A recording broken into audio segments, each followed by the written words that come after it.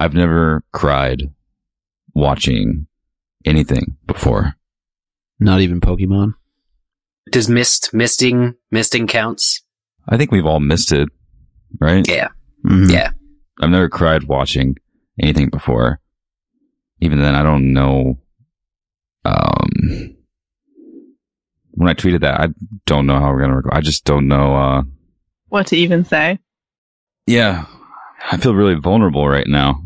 And I know that everyone is listening to our podcast. Welcome. Support group. I think a little bit of silence is appropriate as we start the show. It's just unbelievable the way that it ended and how the story played itself out. I certainly didn't see it coming. I don't know if you guys did, but just, it's hard because one of the most beloved characters in the series is now presumably gone. And I thought back to when I watched season 1, specifically the Baylor episode, and just the raw emotion after what happened to Ned. I hadn't felt that in a really long time. And mostly because, having read the books, I knew what was going to happen at the Red Wedding and some of the other major events that sparked a lot of emotion. But this was just something totally different, and you just were left completely in awe. I think I'm gonna cry again. You know, we I don't want we like to. to believe in destiny and these characters. We know that there is a destiny ahead of them, and for Hodor's, it came. He was essentially appointed his destiny at an early age. That was the one thing that he had to do, and it's what he presumably died doing. And that's something for it to be so, it's cruel, and at the same time, it's a little beautiful and confusing. There's certainly a lot to talk about as far as the circumstances. Like how we hate Bran more than Ollie. Ghost kills Bran. Yep. 2K. Ollie's out, Bran's in. But there is something very beautiful in the portrayal, both actors, playing young Willis and Christian Nairn, of course. I'm blown away. We saw a TV show, guys. We saw an amazing episode. Probably one of the strongest episodes. Actually, not probably, definitely one of the strongest episodes that Game of Thrones has put out. I'm visiting home and I'm sitting outside, just on the edge of a forest, and I watched the episode outside, laying in the grass. And that sounds amazing. It was the ambiance was too much. It all just kind of came together. And there at the end, I put down my phone completely because we take small notes when we watch sometimes, so we can remember in the moment. I kind of treat it like free writing and just, able to capture like sort of a thought. It's usually just caps. Like my phone auto corrects Brienne in caps automatically because of my notes. And I've just put my phone down and just sat with my face glued to the screen.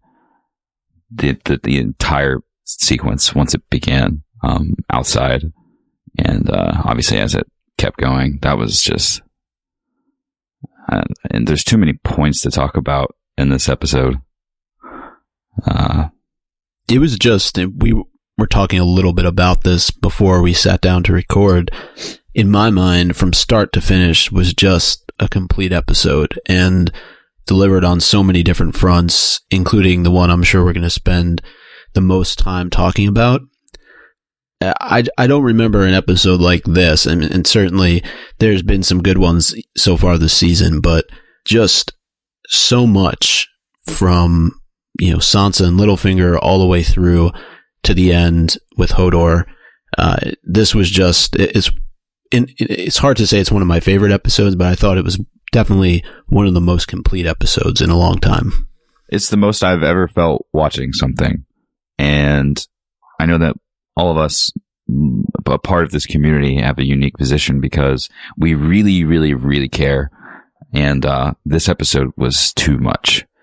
From seeing young Willis writhing on the ground and what that triggers inside of you, but also just the weight of all the answers that we got. It was, the origin story of the White Walkers. Children, what have you done? No dinner.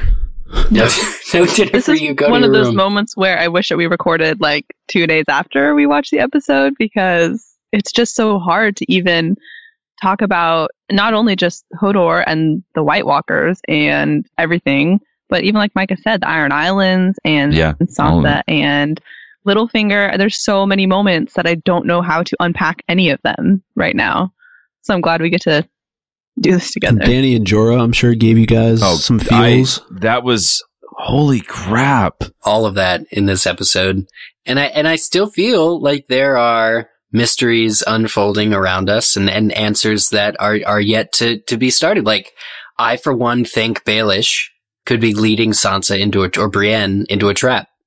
And that was something that gestated out of this episode. It's not that things are feeling necessarily closer to the end, but things sure as hell are moving along. So, I just, this continued to amaze me, knowing that this is the halfway point, for this season, this episode 5. There are 5 episodes remaining before this season is over. I mean, what a season it's been so far, but guys, I mean, we have 5 more episodes left, and think about all that can be accomplished. I don't know that they can do this again. I don't know that the story can do this again. I mean, this feels like a real turning point. Not only was the Night King there inside of the tree, staring down the Three-Eyed Raven before he slew him, but we know who he is now. We know why he is, and all of it while I was watching that moment. And I saw it happen. Those eyes turn blue, everything, the chronology, the world, understanding, and why the children, the first men, had to defend themselves against the likes of men, and the thing that they created to protect themselves against the likes of men, that machine that they created, is flawlessly performing its design and is uncontrollable. And for all of those years that this beast slept from the last stand against them, with the forces that did stand against them and were able to put them at bay, they've been waiting and waiting and waiting for the right moment. The world is in chaos, both east and west. It's been worse, I'm sure, but right now it's perfect. And they took long enough for the world to stop thinking about them. They allowed themselves this threat to become legend and lore and complacent, and clearly they're very real. And this perfect moment, this marriage of all of the chaos and their rise forward, is so interesting to me, because now what we're going to see from this turning point in the middle of season 6, and for the rest of the series and for the rest of the story, I believe that what we're going to see is the Song of Ice and Fire. It's the people like Sansa, the people like Arya, the people like Daenerys performing together, and with their fellowship, even with their differences. That will be the only way. It will be the only way they can stand against an enemy that has been sleeping for so long. Dragons, Daenerys, Azor Ahai. It's going to take everything. And that just sort of became very, very clear in this episode. And we knew that they were a threat before, but I mean, like I said, they're all just kind of big threat now. Unloaded at once. That's for sure. Yeah. That was such great background that you just gave. And I felt strongly that a lot of this episode was about origin. And you touched on the Children of the Forest creating the White Walkers, but even when Arya and Jaqen are talking in the House of Black and White that the Faceless Men founded Braavos, the fact that Jorah is referred to again as Jorah the Andal, and there was just a sense, even going back in time to see Hodor and Winterfell, there was a clear sort of theme in this episode about learning what preceded, and I think that it will only continue to unravel as we make our way through this story. I mean, this was a huge moment, a huge reveal, something that people who have read the series for over 20 years have wondered, who is Hodor? What does his name mean? And it was just so masterfully done in this episode in terms of how it was revealed and the importance of it. The fact that Bran can really manipulate events, both past and present. And so I don't know what that means for the future, but clearly it's a reason why the Night's King is after him. So my question is, did Hodor know the whole time that he was going to die for Bran? Could he see Bran at Winterfell? His purpose since he was a child was to protect Ned Stark's son and to help him. Before he existed. Before he existed, by him. You know, his friends that he met later and traveled with and went through so much to get to where they are. And those are the people that are responsible for not only what happened to him, but, you know, his whole life from that moment forward. It changed. And he ended it with them, just like he started his new life with them. And just bravo to George R. R. Martin. What a gut wrencher that is. That is such a, I mean, apart from the children inventing the White Walkers, which is an answer we have been thirsting for ever since the show began. Those of you who have read the story ever since the very first chapter, it's so well done. It's so good. and it opens up another can of worms. So I want to know more. I want more. But that's nice. And I was going to say to you as we started this episode out, I mean, are you still on the side of the Children of the Forest now, knowing what you know? And hopefully this is canon. Hopefully it is true and not just something that the show came up with. Right. Because there is, of course, that possibility.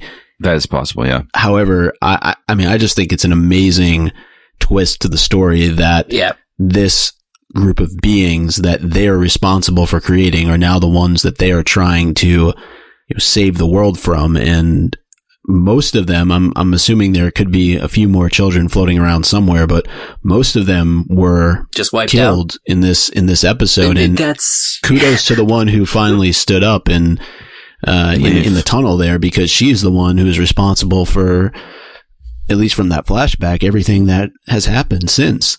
Yeah. I mean, to talk about the children, do we forgive them? Do we like them still? Do you like them, not we. Do I like them? Oh, you're asking me specifically. Okay. Gee, what do I think? I'm joking.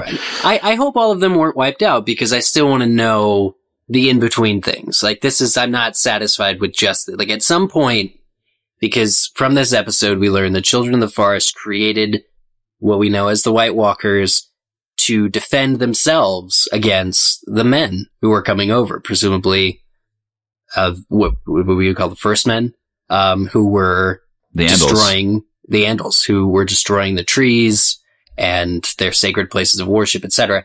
At some point, the Children of the Forest also helped build the wall to keep the White Walkers out of the South, or everything south of the wall, to help the men, to help the Andals, to that's a lot of regret, isn't it? The realm. I mean, it's a hell of a lot of regret. Yeah. And you're responsible to do that, though. At what point did their creations turn on them, and why? And, frankly, now that the Night's King has slain the Three-Eyed Raven, or former Three-Eyed Raven, isn't it a bit like killing your own father? To kill your maker in that way was sort of their he's not their maker, though. Yeah. I mean, I don't know his relationship with the Children of the Forest, but it's kind of like they delayed whatever they were doing to come and find Bran after they knew where he was, and to destroy that shrine, that weirwood tree. Mm-hmm. Well, the same tree from the flashback, right?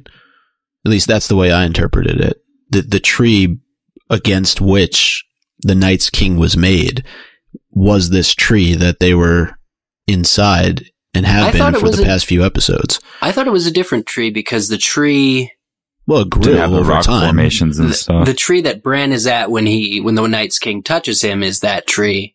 Because remember, when they first came upon the tree, it was in bloom. It wasn't dead, and there weren't the gravestones all around. I think it's different trees. Well, I mean, that, in my mind, was how many hundreds, if not thousands of years earlier. Thousands and thousands. So over time, that tree could have grown into what we saw in this episode. Yeah, time travel is a strange thing. And if I'm not mistaken, though, and was it obsidian that they drove into the heart of the Night's King? Was it It dragon looks- glass? It looked like it. It looked like dragon glass. Which would also explain, in a way, why dragon glass can kill them. Mm-hmm. But it creates them and it kills them? I don't know. There's so many questions. There's Why? so many questions. Why ice? You know, like why was this their answer? Why was this their weapon? I'm curious. There has to be more there. And what There was has the, to who be were they more there. sacrificing to? Or was that a sacrifice at all? Was that a normal man they were killing? Mhm. It's a past Lord Commander that is fabled to be the original Night King. Right. And we may see an answer for that in the show, but we also may not. I think Eric brings up a good point about what point did the White Walkers become out of control, or what point did the Children of the Forest feel like they had to start running from them? I think that's something that I hope that we find out, and if not in the show, then maybe something we'll have to wait to explore in the books if this is Mhm. going to be canon. That look he gave the Three-Eyed Raven was not empty. It's hard to tell. I don't know if it was malice. I don't know if it was condescension. I don't know if it was, look at me, person that's connected with me. Like, I don't know what sort of feeling, I don't know what he has out for those people, other than the fact that, maybe they have information on their undoing, possibly, or, they're just bent on destroying everyone. Like, obviously there's some pretty obvious answers, but the real true answer to those feelings the Night King had for the Three-Eyed Raven, I think will be telling to part of that connection that we're talking about. Like, at what point did they turn, and what kind of connection do they actually have with these people? I mean, we understand, right, that they would be angry at the Children of the Forest, and we understand that the Children of the Forest are very much a part of the technology. They are the technology of what they're doing at the Great Weirwood Tree. So it's interesting. They can't be happy that they made them and then built them a wall. But that can't be enough. Yeah. And speaking of connections, what now, if any, is still the connection between Bran and the Night's King? It's almost like he's the marked. Horcrux connection between Harry and Voldemort. I That's thought what the I was same thinking too.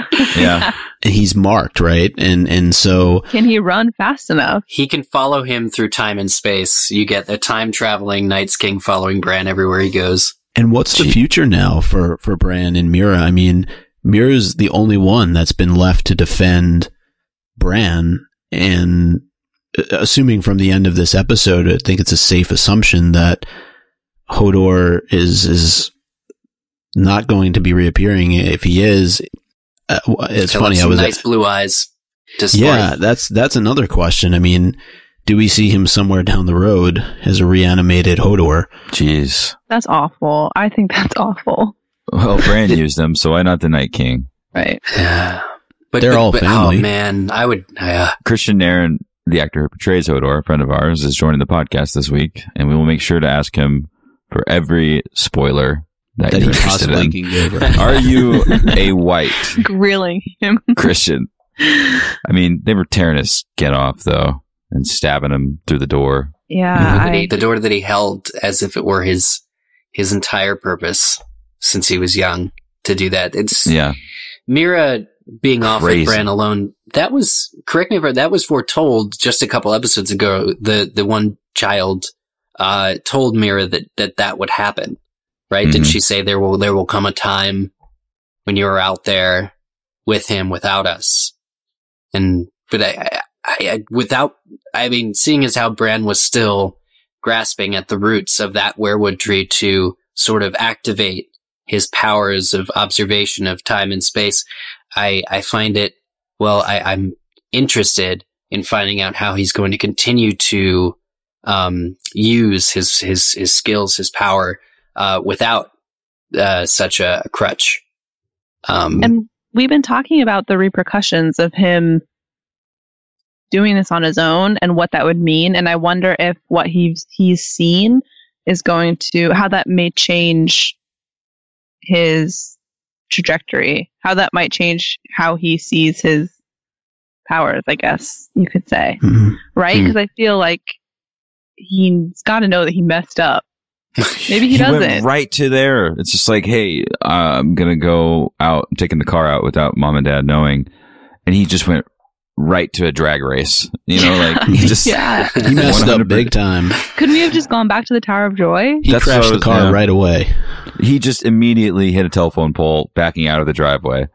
I mean, why was that telephone pole there? I don't know, Bran. Why did you go there?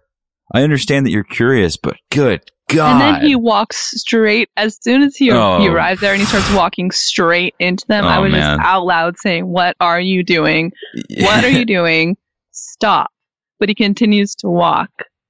You know that it's a good episode when it takes us that long to mention that Bran walked through the army of the dead, and it was what show or like what are we even watching?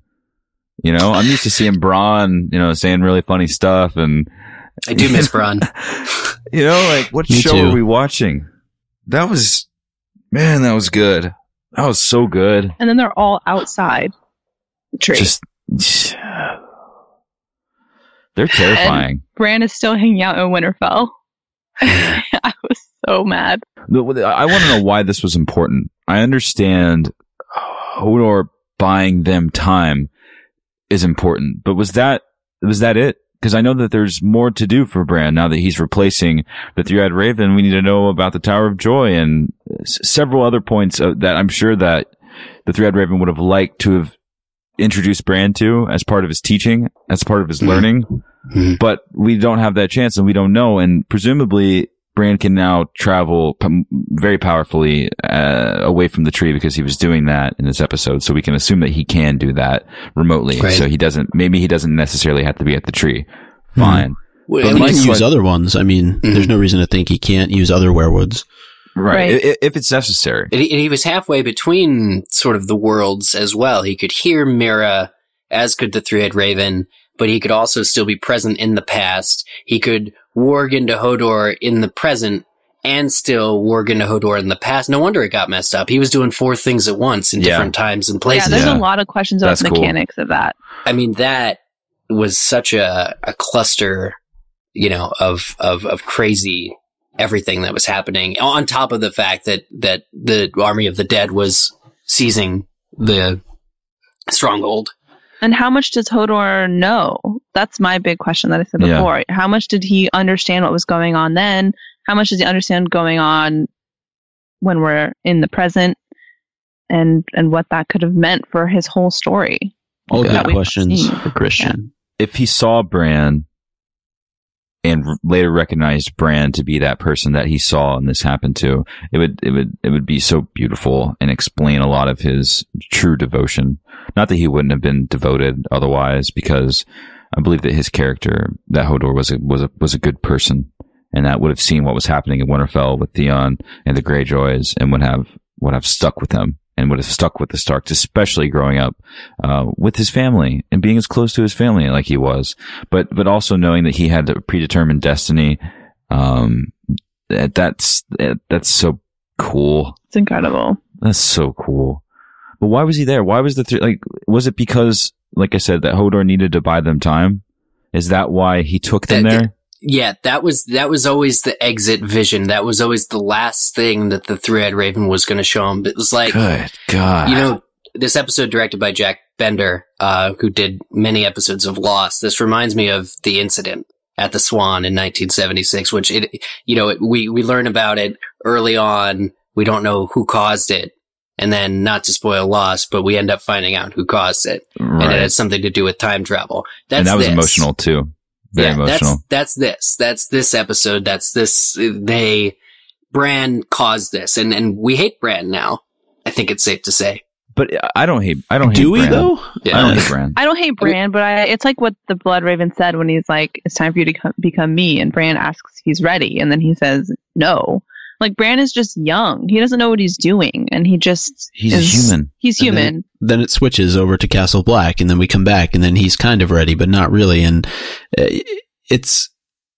I think that part of me wonders whether or not he allowed Bran to go and see the Night's King. I feel like, remember there was that scene where he throws, sorry, the scene was so dark, I couldn't even see what it was that he picked up and threw at him. I mean, a piece of wood, wood chip. Yeah. And There's a lot of wood there. I can't help but wonder, right, if he knew that eventually Bran was going to do something like this, and he just allowed him to do so because immediately he knew that the Night's King had touched him. And then, of course, it was so important that he see that very last vision back at Winterfell, and you see Lord Rickard Stark, right, talking to Ned, and Hodor's there, and everything plays out the way that we saw. But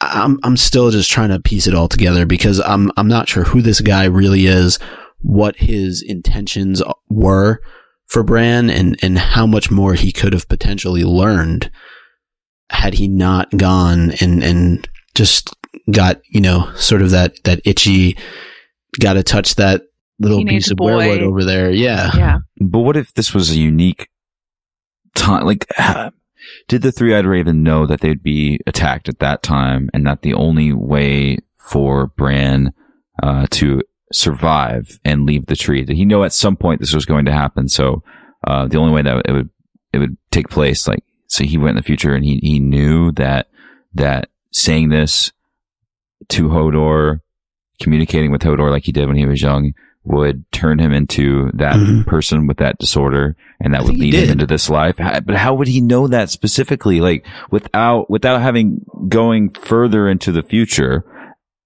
and seeing that it worked, how could he with so much confidence say, this is the vision, this is the time, this is what has to happen? Or was this unique? And was this the first time that it happened? I mean, I don't know if it's a straight line, I don't think that it can be a straight line. No. Obviously there are different angles here, and I'm just curious as to the real reason why that took place. And that could be the simple answer, and that's okay if it is the simple answer. The Three-Eyed Raven can go through space and time. He saw that Hodor saves you guys by holding the door, and then he put two and two together. Or maybe he went and, as a third party, looked at Bran traveling through time, communicating, Mira shouting, hold the door, through him. Yeah. And like, how would he know with full confidence? Is what I don't know. I also think of, Prisoner of Azkaban. Harry casts the Patronus because he sees his father do it, but it's not actually his father, it's him. It's a circle. Exactly. It's a loop. Exactly. But, was it always just him? Who cast the first Patronus the first time? It's such a, time, baby. Right. But with time, it makes sense because that's what happened, Right. Like, that's just what happened. But in this, it's interesting because is it what happens? It's if you what cast he had to cause it. Yeah. If you cast a Patronus, it will repel Dementors. But if you communicate through a vision, does this happen to people? Ned, when he reacted at the Tower of Joy, I know it wasn't as strong. That didn't happen to Ned. We didn't try warging into him. That's true. That's true. So but it must have been because it only half worked because he was halfway between planes. I'm just not.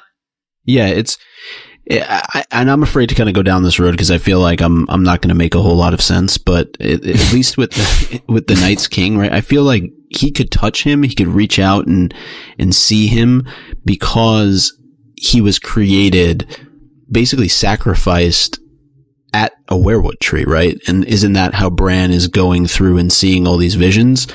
So sort of same lines of magic, maybe.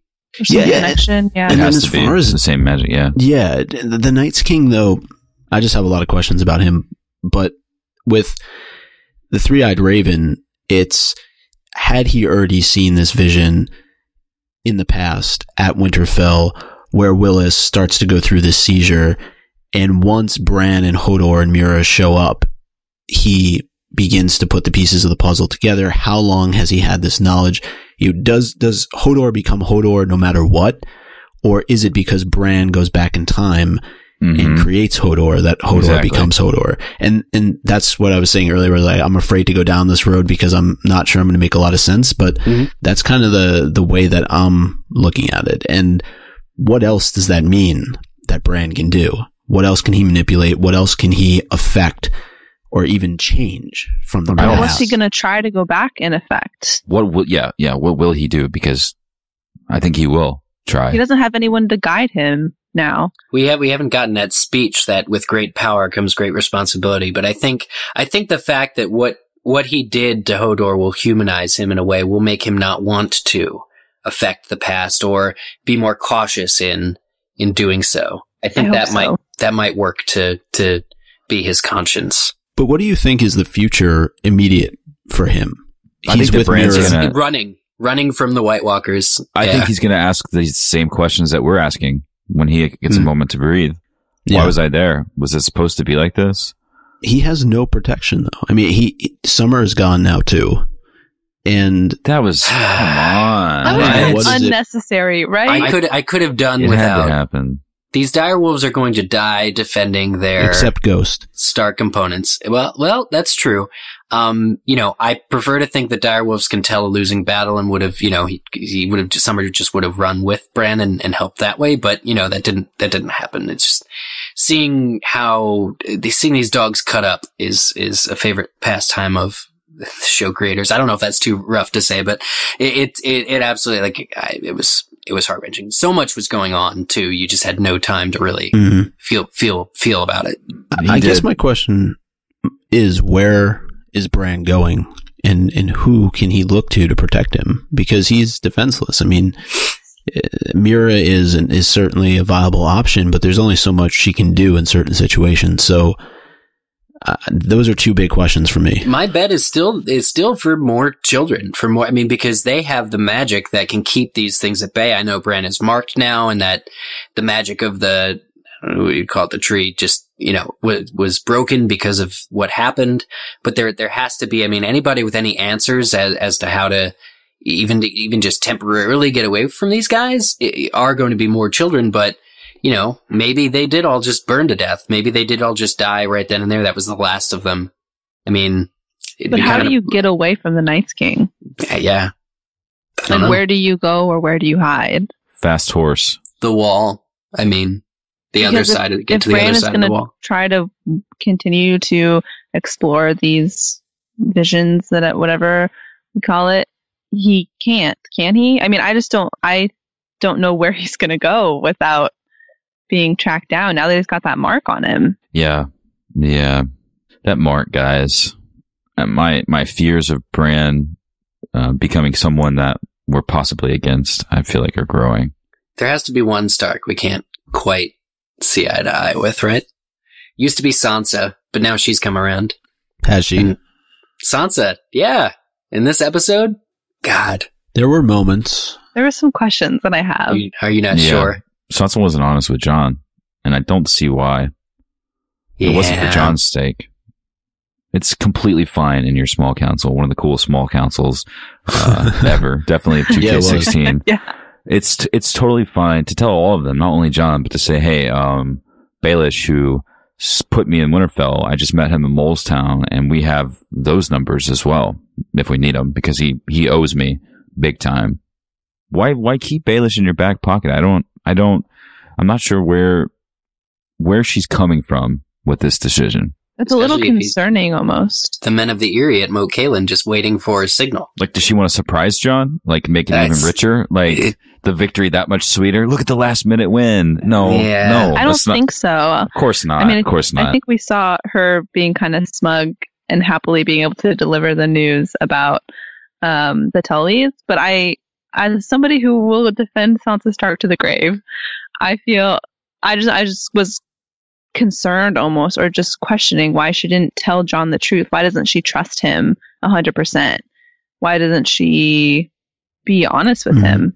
I think that's why trust Baelish. Yeah, and why should you believe anything that he says? Why should you believe that the Blackfish is retaking Riverrun? It could be a trap. Right, and she stands so strongly against him in that scene with him, and Littlefinger's cowering in her presence, essentially. But she still believes him. Yeah, when coming back to this small council that we love, still kind of has him in the back of her mind, which I think it's a trap. I think he knew she'd send Brienne to treat, and I think Brienne's going to get captured by the Freys. Yeah, but why would Baelish care to give Brienne to other people? I wonder. What prize is Brienne for anyone? Maybe he's still trying to... Tormund. Well, other than Tormund. So you glad want a there was more wildling of that. Omni? I'll get you. She's I'll like, get and you a that wildling wildling Omni. with the beard. But like, that's where a lot of the secrecy to me makes sense. Like, I understand her misgivings, and these misgivings come from Brienne, but you got to know that Sansa feels them too about Davos and about Melisandre, because that's I understand that. But Jon, like, would you not trust Jon enough not to tell them? Like, if you really don't want Davos and Melisandre to know that there's another army nearby in the north that will help you, fine. But I don't know. It's interesting. So it makes a lot of sense, and that could be how it's explained. That could be her motivations, and Maybe that we would should be tell them later. yeah, exactly. And those would be sound motivations. So I understand that, but the stuff between Maybe it's stitched into the swaggy coat that she made for him. there's a secret fold. Yeah, it's a little message. It was pretty like cool that. that he put on that direwolf sigil. I like that. They looked so awesome riding out of the wall together in there. Yeah. And that's what I was Direwolf. thinking. It was all kind of clicking in my mind. I was like, this is it. This is, and we've known this, but this is the Song of Ice and Fire. It's these trials and tribulations. It's these people that are going to have to rise up and unite the world against this great threat. And it's just humans, man. They're all just broken people. We look back in history and we know that generations of heroes were raised, and as they were raised, they were helped by people around them. I'm thinking of people like Cersei and Jaime that are from, and even Tyrion, that are from a different time. They're older. They're not the younger class of heroes. They're a part of what's happening, but like what happened to Barristan Selmy, in the rising of a new era, there are going to be casualties, and those casualties can come from the greatest pool to the most menial character. And I'm afraid that characters like Cersei and like Jaime, and possibly even Tyrion, maybe not Tyrion. Tyrion may stay and remain as an old person, but these important people, and it's going to take important people to help this cause ever happen. But these important people may end up being, part of the sacrifice that it takes for this new world to rise up, for the young ones like Jon and Sansa and Daenerys and Bran, etc., to rise up and to run the world, to operate the planet, to save humanity, to save mankind, to save the living from the dead. That's no small task. Like, that's just like the weight of the world. It almost needs to get so much worse before it can get better, right? Like, I foresee Essos being in trouble from the threat from the north of Westeros. Like, I just foresee like a true worldwide cataclysm, winter everywhere. Holy shit. I mean, because otherwise it's just this plight that just Westeros had to deal with, right? Like, Dany's over in Essos and she has to get to Westeros, but Westeros is where it goes down. How will people in Essos hear tales of, and will they believe? And, this is They don't care, though. I mean, not that they don't care, but I mean, just use a point of reference that we saw in this episode in Bravos, where Arya is watching this stage play where they're mocking what is happening over in King's Landing. And I would think that in certain parts of Essos, the weather is comparable, but I don't think that they have to face the same kind of threat, because there is that narrow sea that divides them. And maybe they can look to assistance from the people of Essos, especially considering what we saw in Meereen in this episode and the growing power of the Lord of Light and his followers. And this episode with Kinvara, and I had tweeted this out on Game of Owns, but I just felt like for two of the largest power players in this series, being Baelish and Varys, they got owned hard. And Baelish by Sansa, which we already talked about, and then Varys by this Red Priestess. Varys, who never really looks unsettled or uncomfortable. Man, did he look just nervous and sort of even scared at moments. You saw it in his eyes with the story. How could possibly this woman know his story? But I feel like there's something here when all this comes to a head. It's going to be, sort of the Lord of Light versus the Night's King and the White Walkers, at least in some part, right? She mentions how Daenerys is essentially Azor Ahai to her. Right. That was very interesting. Yeah, she definitely taps into Varys's deepest fears almost, is kind of the impression that I got. In an episode that we got to see the White Walkers be created at the moment that they were created, which is more than I could have ever asked for. Someone stood in front of Varys. Now remember the show that we're watching. It's not this on the nose ever. Like, we did not expect the White Walker origin story. And I know that we did not expect someone to stand in front of Varys and to touch his arm and to tell him she could not only say what the voice that spoke to him from the flames when his mutilations was taking place said, but who was speaking it. Mm-hmm. Yeah. Right? Like, what? I know. What? She talks a big game. She said, knowledge has made you powerful, but there's still so much more you don't know. And for Varys to hear that, that's... For us to hear it. Yeah. Man. Mm-hmm. But I like how Stannis is always constantly called into question in terms of being the one that was promised, right? Davos mentioned it in the last episode, and here you have Varys bringing it up yet again. And so why should we continue to believe in Jon or believe in Dany when clearly mistakes have been made along the way? But even Varys says to her, it must be hard for a fanatic to admit a mistake. And she kind of responds by saying, yeah, but we're only human, men and women who follow the Lord of Light, but we have to trust in what it is that he's trying to tell us. Well, because we have to do something. Yeah. We have to do something. Everything's a mistake. The White Walkers becoming who they are, that was a mistake. That wasn't divine purpose by some old ancient god. That was something that a lot of people thought, and that might have been the only explanation. You know what I mean? Like, that's true. It's all a mistake. You have to follow someone. You have to come together. And if it takes a leader, if it takes a prophecy, if it takes a legend, to make sense of all this, fine. You know, like, fine, sure, but you have to come together, and that's I don't know. It's just so cool what's happening because we've thought all these things, and the books aren't even out yet to tell us these things. Winds of Winter is not out. And the world right now that watches this show, and it's a very, very popular program, is getting introduced to these like really broad scope ideas. And I just think it's good for people to widen like this. And it just through a television show, sort of jabs at what people represent during elections, or jabs at, just basically what I'm saying. I know I'm rambling, but for the show to illustrate such important points and fallacies of humanity, is really important. It's important to address these issues, and Game of Thrones is doing it in a super enjoyable way. But when the Greyjoys are in Pike and are talking about Daenerys, the whole war, it's just everything opens up. Those are the connections, right? The signals are firing, and the world is growing smaller while at the same time growing much larger. And we'd like to take a second to thank Blue Apron for sponsoring this week's episode. You picked a good one. Yes, they certainly did. Lots of blue eyes, blue aprons. Blue Apron knows that when you cook with incredible ingredients, you make incredible meals. So they set the highest quality standards for their community of artisanal suppliers, family-run farms, fisheries, and ranchers.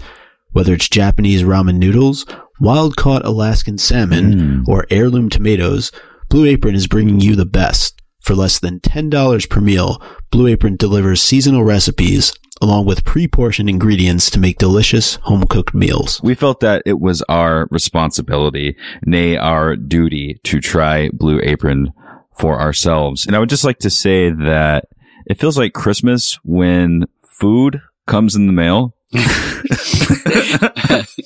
Different meals came in with the first package, and obviously they're something like you would buy from a fancy restaurant, and they come with these pages with art of like step-by-step cooking instructions, like how to put it all together. And it's been a fun experience putting the ingredients together and to try to make it look exactly like the picture. And as far as the price is concerned, you literally can't go to the grocery store and get ingredients this good for this small of a price. You know how like it's hard to decide, oh, what are we going to eat tonight? And like, I don't know. I want this. Oh, and what goes with what, you know, what's going to balance the acidity with it. I watch the Food Network all the time. I can't even, you know, make sense of what they all say. If there are couples listening to this podcast, please understand that a team of experienced food deciders will craft your meal experience for you. And you get to cook it together. It's like a fun exercise. As an example, here are the meals for the month of May. You get crispy cod and cabbage slaw tacos with pepita, pineapple, and avocado salsa. Mouth is watering. Right? That's one. Middle Eastern chicken and chickpea stew with pita croutons, which I love croutons. So who doesn't? That's looking forward to that the most. And pan-seared pork chops with 2 cheese, mashed potatoes, and sauteed spinach. It feels like a George R. R. Martin crafted menu at this point. If you like anything that Eric just mentioned, and if your mouth is watering like ours, you get 2 meals for free that you can try out for yourself and see how it is. So you can go check out the menu and get 2 free meals with free shipping by going to blueapron.com/owns. You'll love how good it feels and tastes to create incredible home-cooked meals with Blue Apron, so don't wait. And that's blueapron.com/owns. Blue Apron, a better way to cook. 2 meals on us. Croutons! Croutons! We now have the honor to introduce you to a new sponsor of the podcast, Total War Warhammer, a marriage made in gaming. All right, keep up with me here. 2 different games, Warhammer, rich, high fantasy world of perpetual war and massive battles, and Total War, critically acclaimed, epic scale, conquest-based strategy games. Put them together, and you get a gorgeous high fantasy world of perpetual war and conquest on a colossal scale, brought to life in hours and hours of gripping strategy gameplay. No one's done Warhammer, or indeed fantasy, like this before. From the personal skills of your characters to 20,000 roaring orcs. No fantasy strategy game is this big and detailed. I cannot stop talking like this. This game releases tomorrow. Total War Warhammer releases tomorrow, and they were kind enough to sponsor the podcast, so we're really excited to tell you guys that when you listen to this episode, it will be available. So whether you're vampire counts, monsters, lords, heroes, dwarves, greenskins. I've been looking to get into a game just like this, and I think that I will be. Well, it's got everything that we love. Say, if you like Game of Thrones, you definitely are going to like this game. Right now, if you're listening right now, this game is available in the Steam Marketplace. So if you are a PC gamer, I suggest that this is what you do. So be sure to pick up your copy of Total War Warhammer today on Steam. And you have the introduction of an extremely bold character in Euron Greyjoy who has no trouble admitting to the fact that he killed his brother and threw him off a bridge and is here to lead the Ironborn and build a fleet and seduce Daenerys with this fleet so that she can travel back to Westeros and reclaim what's rightfully hers. And he had a bunch of cock jokes that he threw in there. Of course, for good measure.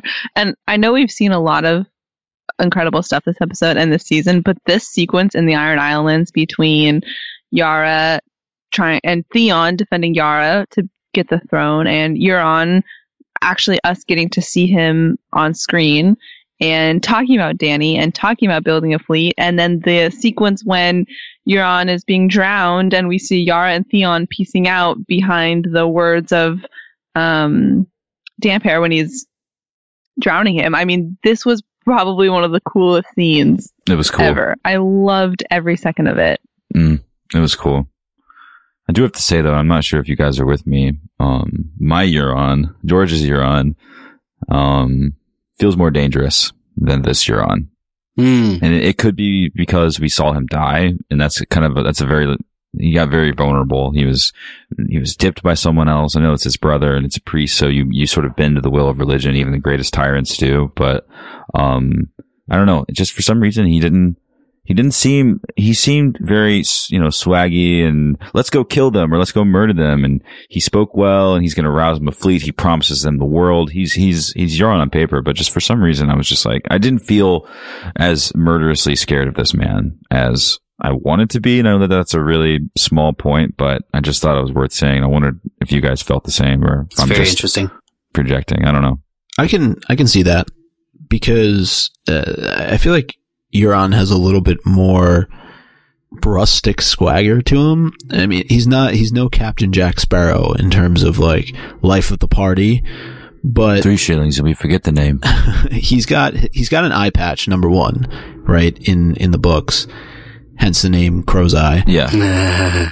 And yeah, I would expect a little bit more of just like a darker individual than what we saw when he presented himself to the King's Moot in this episode. Did you think it while you were watching it, or is it my fault? No.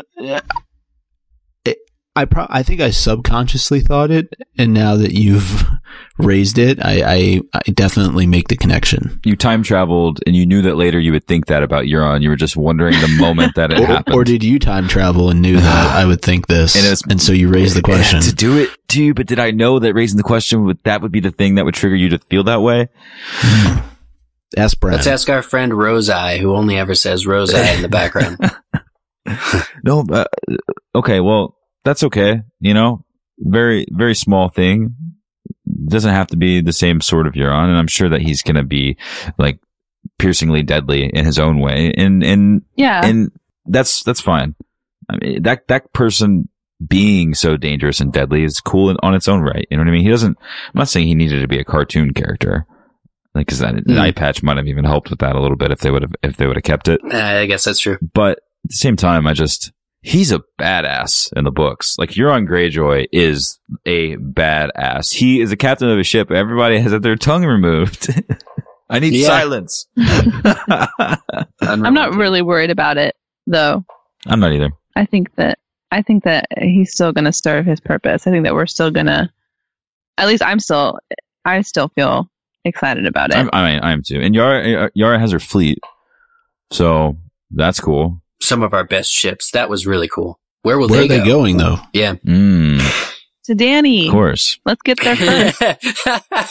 He has to build 1,000 ships before he can leave. Yeah, he's got plenty. They got plenty of time to catch up. What if Danny and Miss Greyjoy end up ruling together? That would be interesting. That'd be pretty cool. But Danny and Yara, and then Sansa in the north. Be still my beating heart. That would be interesting. And we did see in the trailer, right, the Yara in Volantis. We did. Mm-hmm. The tattoo. So I guess they are headed in that direction. It makes sense. I mean, if she can't win the throne, then let's go do what she wanted to do anyway, but without the backing of all of Iron Island. I would love to see an epic sea battle between Yara and Theon and Euron before they get to Daenerys. And the monkeys, too. Keep the monkeys. Salladhor Saan shows up and I don't know. When she was climbing on the ships, like during that was so, I just felt, okay, here we go. The show's opening up next season, maybe this season. It's going to be, Game of Thrones is going to have pirate action, you know? It was such a cool scene. Yeah. It's so cool. I'm glad George wrote all these different cultures and geographies and topographies into the story because it's so rich. There's so much to chew on. You could have told this with we could have stayed in the north and gotten the message across for the series, but no, we get to have pirates in Game of Thrones too. Oh my gosh. Search your heart, Eric. You know it's true. Do you think that's what Ian McShane is doing this season? He's going to reprise his role from Pirates as Blackbeard. Yes. And just show up in the middle. He's going to board their ships when Theon and Yara are trying to escape. Blackbeard crosses universes and he finds the Bermuda Triangle and it brings him to Westeros. Right? Yeah. This is it's crossed because Disney owns, everything. I guess that wouldn't quite work. Yep. Bran's just opened up this whole world of possibilities for things that can happen in this series. So I'm scared right now David Tennant, where I'm recording that Bran's just going to appear in the doorway and say something to me. I'm worried. You sure you think that about this episode? He's like, wait, you sure you don't want to go back and watch it again? Episode 7. Oh, I'm like, oh, damn it. And then the Night's King is going to walk out of the forest. I can't wait till we have the Night's King on the podcast to learn about some of his motivations. He's not going to say anything. He's just going to stare intently into his microphone. This whole time. Yeah, guys. He was tweeting actually pretty actively during the episode. I saw that. He's not one for talking, but those thumbnails don't get in the way of a smartphone screen. Oh, man. And he looked different. He looked a little bit tired. I don't know if they get tired, but he looked tired. Those dark circles. Yeah, I'm not sure. Where are they not going? Sure on that. You know? And how scary was Bran? And to me, I just felt like, is this a heavy-handed hint? When Bran first warged and the wide shot opened up and it was sort of arching over the army and Bran was alone standing there, he looked like the leader of the army of the dead. I mean, Damn. yeah. That'd be intense. It looked cool. So much for warging into a dragon at the end game. Maybe one of the dragons is turned into a slave of death. I can't even. And now, like, retroactively, like, the green site is tied into, because the green site was tied into the Children of the Forest. The Children of the Forest harnessed this energy which created the ice, the White Walkers. Like, it's all, we see how it's connected. We see how at least those two things are connected. Yeah. And they also harness fire, and the magic that keeps the White Walkers out. So, it all goes back to the Children of the Forest for me. It all goes back to their magic, their understanding of the It's world. their fault. It's their fault, damn it. But also therein lies the answer. I mean, the wall is still keeping those things out. So there have to be more of them. Jon said, "Don't knock it down while I'm gone." Yeah, to me, I got so scared when he It's good said that advice. because I was like, and we've been saying this whole season, there's no time for offhanded comments. And so No. as soon as he said that, I was like, great. The wall's Well- coming down before Jon can be there. Speaking of those offhanded comments, there were a couple of them I wanted to bring up here real fast. One was the one that Baelish said to Sansa on the way out, half brother, when Your referring brother's to army. Jon. Half And then brother. also Sansa says, Jon is as much Ned Stark's son as Ramsay is Roose Bolton's. Thoughts? She couldn't possibly know anything more than we do about true parentage of Roose and Well- Ramsay. She may not, but the writers do. Yeah. What are you thinking, Micah? I don't know what to think, to be honest with you. Secret Targaryen. I think it's Oh my god. the only way to go. So they did wake a stone dragon. It was dead Jon Snow, right? Mm-hmm. Yeah, well, I mean, I think it's clear at this point that Jon is not Ned Stark's son, but does that mean that Ramsay is not Roose Bolton's? Interesting. Whoa. Hmm. You don't think that, Doesn't matter if he's going to be dead anyway. right? yeah, right. Ghost No, kills Ramsay, it doesn't 2K16. Right. But they're I just both want him- I just bastards want of the him dead. North. They are both bastards of the North. You know, it's a real shame Jon didn't take up Stannis' offer to legitimize him right before that all went down. But, Snow, Stark, none of the brothers have any problem with him. I mean, at least they're not going to go up against him leaving the wall. I think he's fulfilled his duty, and I don't think anybody's really questioning it. At least Jon has that going for him, because essentially as soon as you leave the wall, anyone is justified in killing you. You're a brother of the Night's Watch, you're a deserter, and anyone can kill you. I wonder how they'll sort of continue to skirt that, seeing as how Stannis is dead. He's not the king, the one true king, and frankly, Tommen, anyone who hears that Jon Snow is still alive and left the wall would also say, hey, you gotta kill this guy. He's a deserter. Can you imagine if that was Jon's fate? Just to be He just I gets would be killed. so for being mad. a killed by deserter. an enthusiast of the code of the Yeah, Night's Tommen's Watch. just like, The current Lord Commander, wished him well, and he did die. I think his situation's a bit unique, but I mean, Yeah, those are the it is. rules. But then you get Dolores saying, "Oh, I'm not the Lord Commander." You know, like he isn't quite taken up That was his. cool. He hasn't quite taken up the mantle 100%. So how awesome was that moment? It was- It's like, I'm not the Lord Commander. Look around. Yes, I am. He's really come up in the world. And Eric, Success there's also story. the fact that by the end of the story, I don't think there's going to be a need for the Night's Watch anymore. that's a good point. That's cool. Also, can we talk about the Night's King's ice abilities? When he just shot a tremor through the ground. The Force is strong with this one. And then he walked through fire. Yeah. Yeah. They walk through fire. They're badass. The children have created a monster. Yeah. You know what they say? One way or another, a face will be added to the wall. You think his face is on the wall somewhere? The Night's King? Yeah. Not yet. That would be But cool. the Three-Eyed Raven, maybe. Like I said earlier, I mean, the fact that we had Jaqen and Arya in the House of Black and White discussing how the Faceless Men founded Bravos, basically as they were fleeing persecution, sounded very much like how the Children of the Forest created the White Walkers in order to defend themselves against the First Men. And each of these points were so influential in terms of how these cities have developed and these groups of people have developed over time. And Arya is basically told in this episode that you have one more chance. You can choose to either fulfill what I'm asking you, but it's interesting to me how challenging the situation is that's being put in front of her, because clearly Jaqen is not just sending her to kill somebody who she could, without any thought or regret, just kill. There's these little, I don't want to call them side challenges because I don't think this is a video game necessarily, you know. You know what I mean? But it's like watching that play unfold was conjuring up emotion in her, bringing Arya back to the surface, right? She's been training so long to be no one, but yet Jaqen puts her in this situation where she's watching what happened all the way back in season 1 to her father. And I can't help but wonder if Arya is not going to be able to fulfill her task here, and she's going to end up killing somebody else who says the wrong thing at the wrong time. Maybe she does kill this lady, but there's somebody else that she offs as well, or multiple people. I don't know, but it just, to me, it's not looking good so far. Well, this is a true test for her. And she said over and over again that she is no one and that she's ready and that she's training. But the look on her face as she's watching the audience, watching this story that she's so familiar with play out in front of her, it's just a huge, like you were saying, reminder of who she is and where she came from. And especially when Sansa comes, I felt like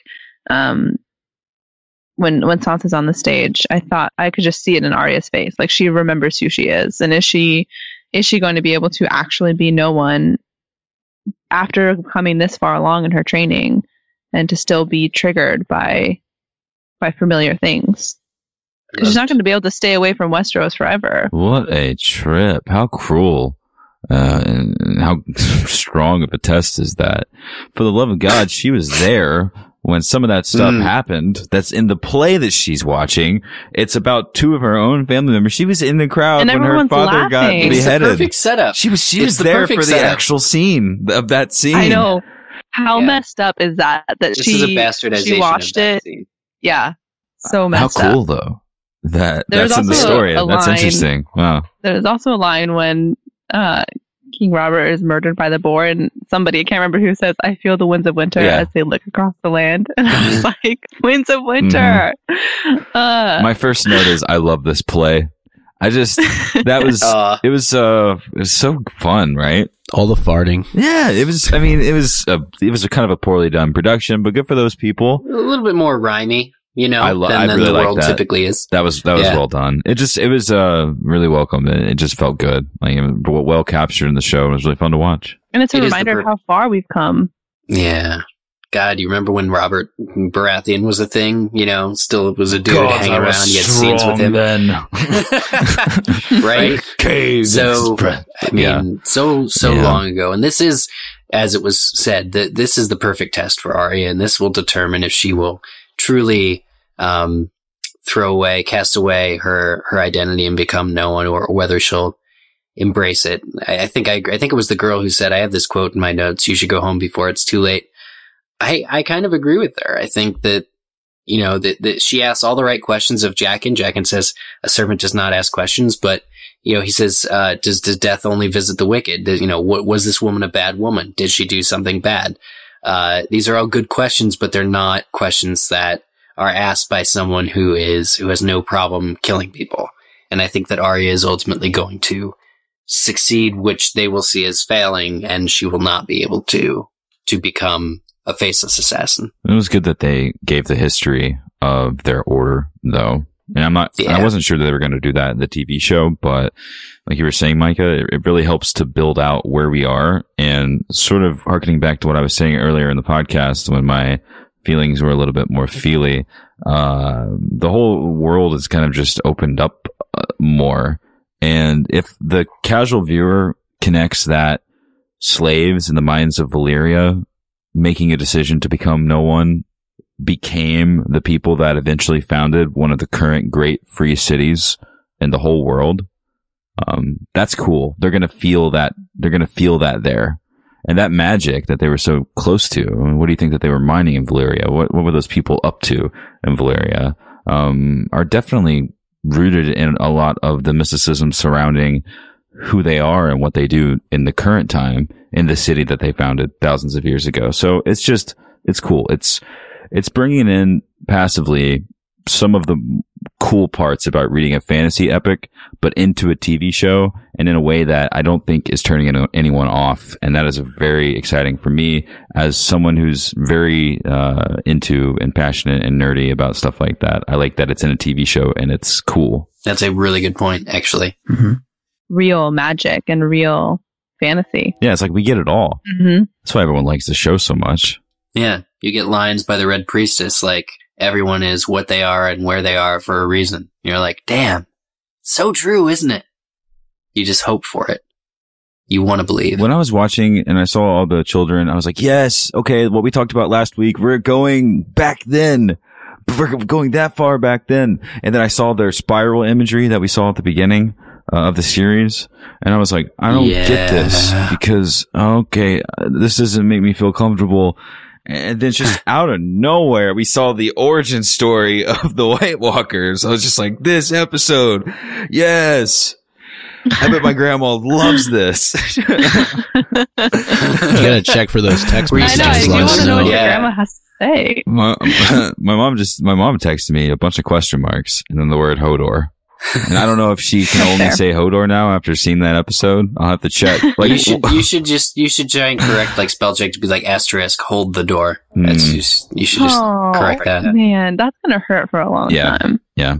How did I cry? How do we cry? How did people cried? Real cry. Danny People cried. died. Oh gosh. That was a misty scene.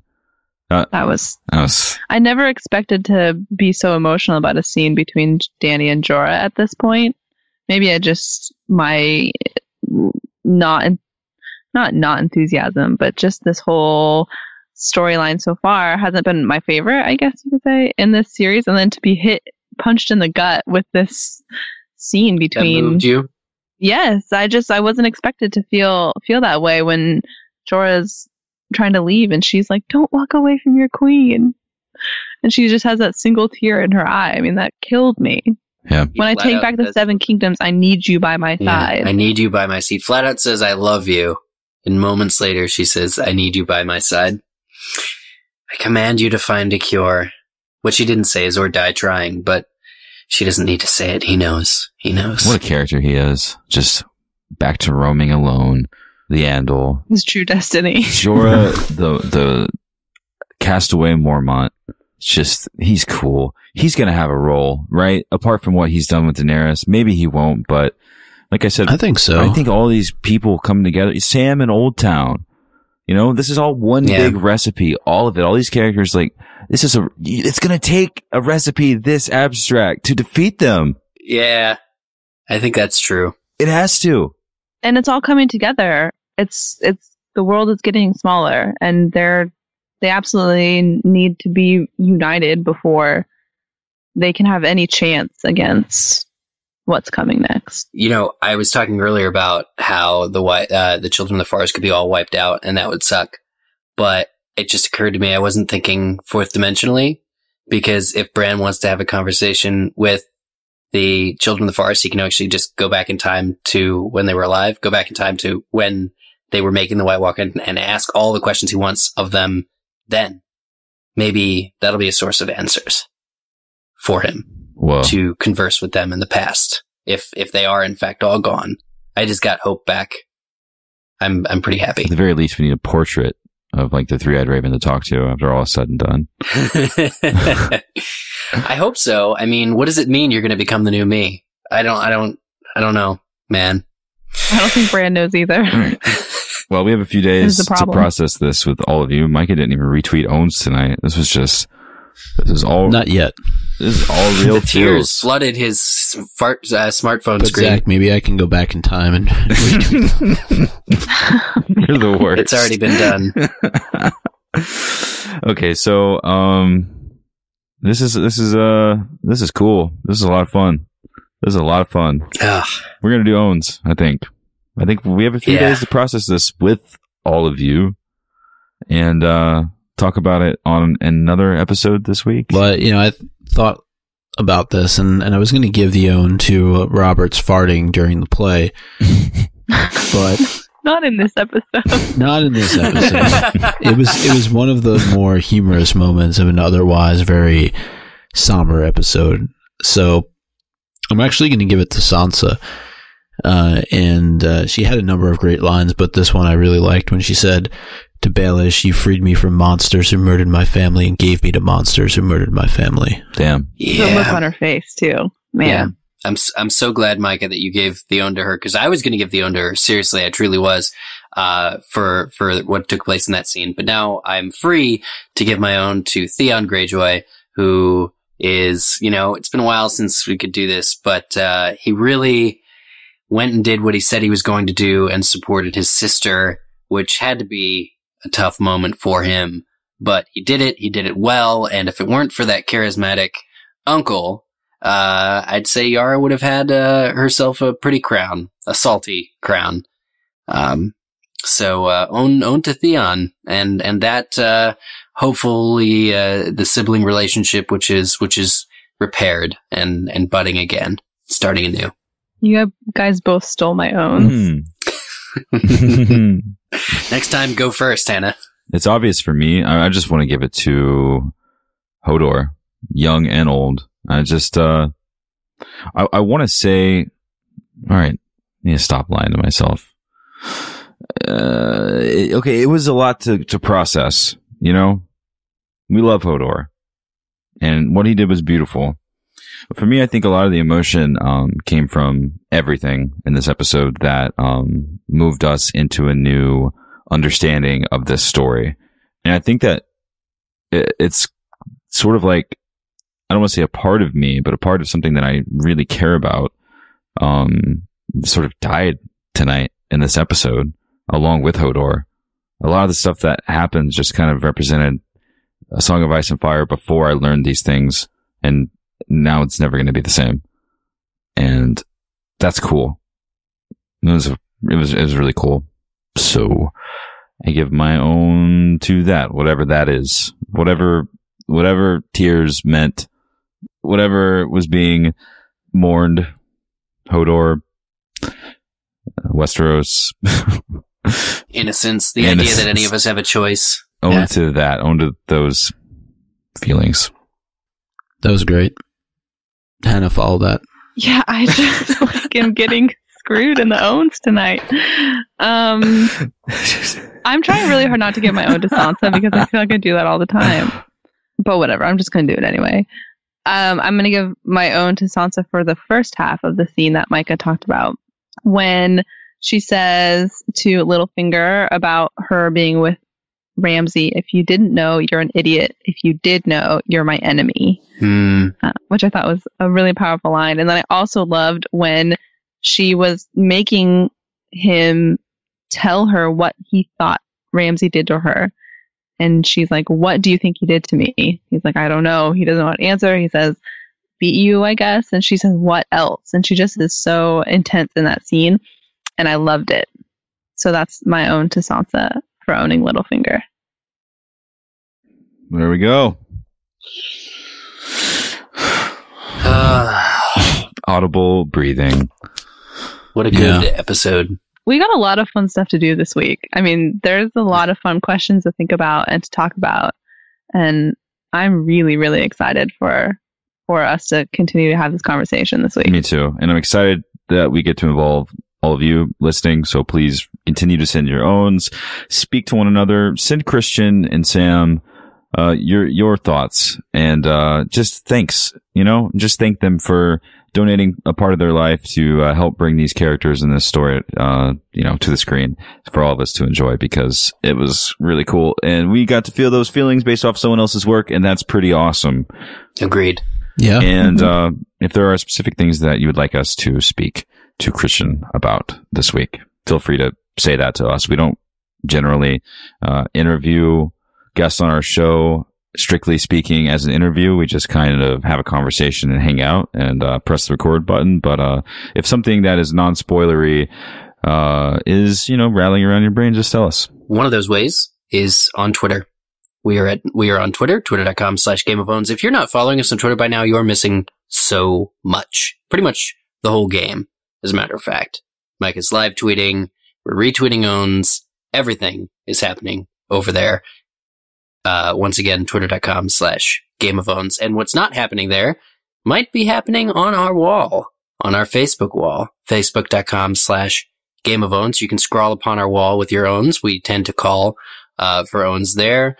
We ask questions. It's a conversation. It's lovely. While you're on Facebook, you might want to check out Kyburn's Candy Corner. Okay, next. And email. You can email us your own long form, longer than 140 characters, unrestrained, unrestricted, unbound, unbroken. contact@gameofowns.com.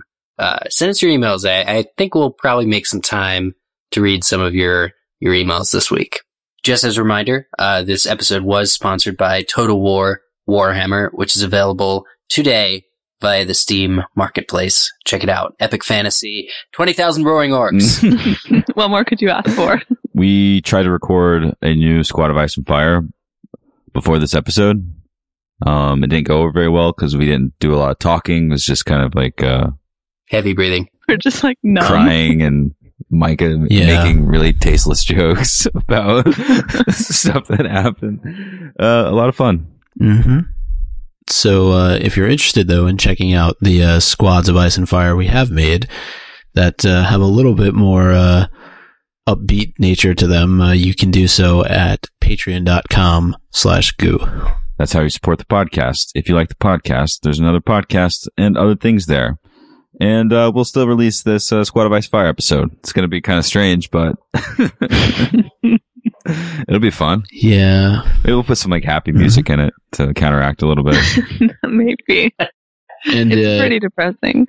It's crazy to think that we are halfway through the season now, episode 5 in the books, but we are still welcoming your rating and reviews of the show over on iTunes. It is the month of May, so nothing less than 5 stars is acceptable when you rate and review the show. We do appreciate you giving us your feedback through iTunes, as it is the place where most people download and listen to the show, and also can find out, if they haven't listened to us before, that we do exist. So thank you in advance for giving us your review. Well, we did it. We did it.